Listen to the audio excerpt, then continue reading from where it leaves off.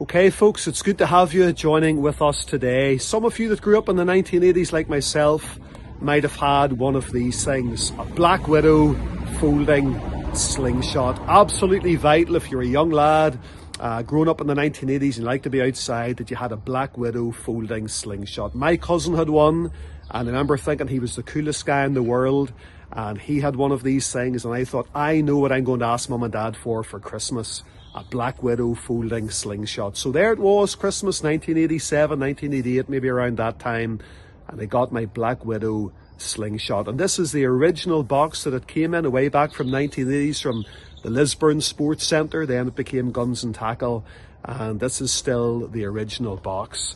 And there's a picture of it on the back. And of course the slingshot is still on the inside. It's got a little bit rusty and a little bit worse for the wear, and the band here isn't in such good shape, but I'm sure it still works. It folds out like this. You put your hand through and there's the wrist lock, and you can put your marble or your ball bearing in it and pull back. I'm not going to pull back too hard because just don't trust these bands, and I learned from experience that they can hit you a right slap up the face. And there's a more modern one there. I'd like to relive my childhood, and I got that one a few years ago. But whenever you think of the slingshot, it reminds us, doesn't it, of a story in the Word of God. David going out to face Goliath. You can read that wonderful story in 1 Samuel chapter 17. The Israelites on one side of the valley of Elah, the Philistines on the other, and every morning and every evening a giant of the Philistines would come out. His name was Goliath. And you can read about his stature there at the beginning of 1 Samuel chapter 17. And all of the Israelites were afraid. And God was raising up, unknown to them, a young shepherd boy out in the fields looking after his father Jesse's flock. And David had become a man who was a man after God's own heart. He could say, the Lord is my shepherd. He had proved the Lord. If you read down through 1 Samuel 17, he had proved the Lord before. He had rescued his lambs out of the mouths of lions and bears. And in the secret place, David was learning to prove the Lord. And the Bible says that we're to enter into the closet and pray to our Father which is in secret. And our Father which seeth in secret shall reward thee openly. And I believe you've got a picture of that in 1 Samuel 17 with David. But whenever David came down to the camp, down to the valley of Elah, and challenged his brothers and even the king about taking on this brute Goliath, who's really representative of Satan and sin and worldliness and everything that militates against the believer, many people thought that David was foolish. Saul had the idea, well, David, if you're going to take on Goliath, you'll need to wear my armour.